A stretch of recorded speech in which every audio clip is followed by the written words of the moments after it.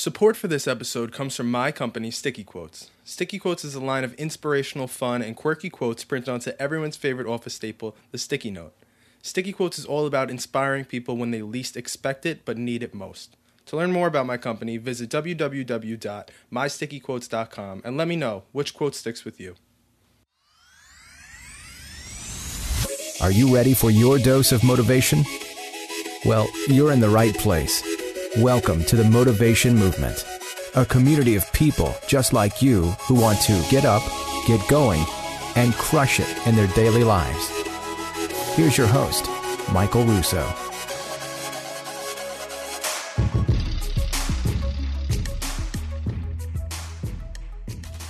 Humans are creatures of habit. Most of us don't like change, and that's normal. But you're missing out on a lot by saying no to new opportunities, new people, new places, and new whatever. Let's envision a world where people said yes more often. People answering in a much more friendly tone, saying yes instead of what? The playground bully saying yes to sharing the jungle gym rather than get out of here, you nerd, to his fellow classmate.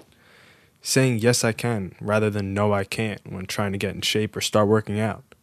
Taking a risk and saying yes to working overseas in a foreign country and learning a new language rather than being afraid of new people and new culture. The world would be a better place. It would be more exciting, more accepting, more tolerant, and more everything. Let me explain why. Well, let's let Buddha explain first, and then I'll give it a crack.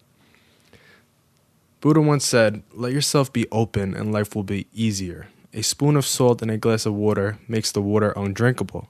A spoon of salt in a lake is almost unnoticed." So, let's get right into this. How do you begin to start taking on new opportunities, meeting new people, and whatnot? It's simple. Just say yes. But say yes with conviction. Be genuine and realize saying yes is only half the battle. It requires commitment after that. What I'm saying is don't say yes to a new opportunity like getting invited to a party and not go. The person who invited you is never going to invite you again, and you're going to get mad at yourself that you didn't show up and then be dissuaded to say yes for the next opportunity. This is a key theme in a lot of my podcasts, but start small. Don't say yes to an outrageously extreme opportunity that costs a fortune, is a huge time commitment, or is just not realistic at the present moment. You have to work up to that.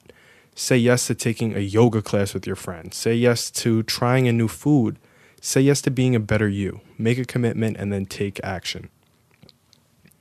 But you have to realize that saying yes will sometimes lead to failure. You have to be prepared for this. Sometimes going to that network event is going to turn out to be a total waste of time, and you may fall on the treadmill your first time at the gym and be embarrassed. But it happens. Accept it. It's the way the world works. Build on your failures and move on to the next opportunity. It's better to know that you gave something a chance rather than not doing anything at all.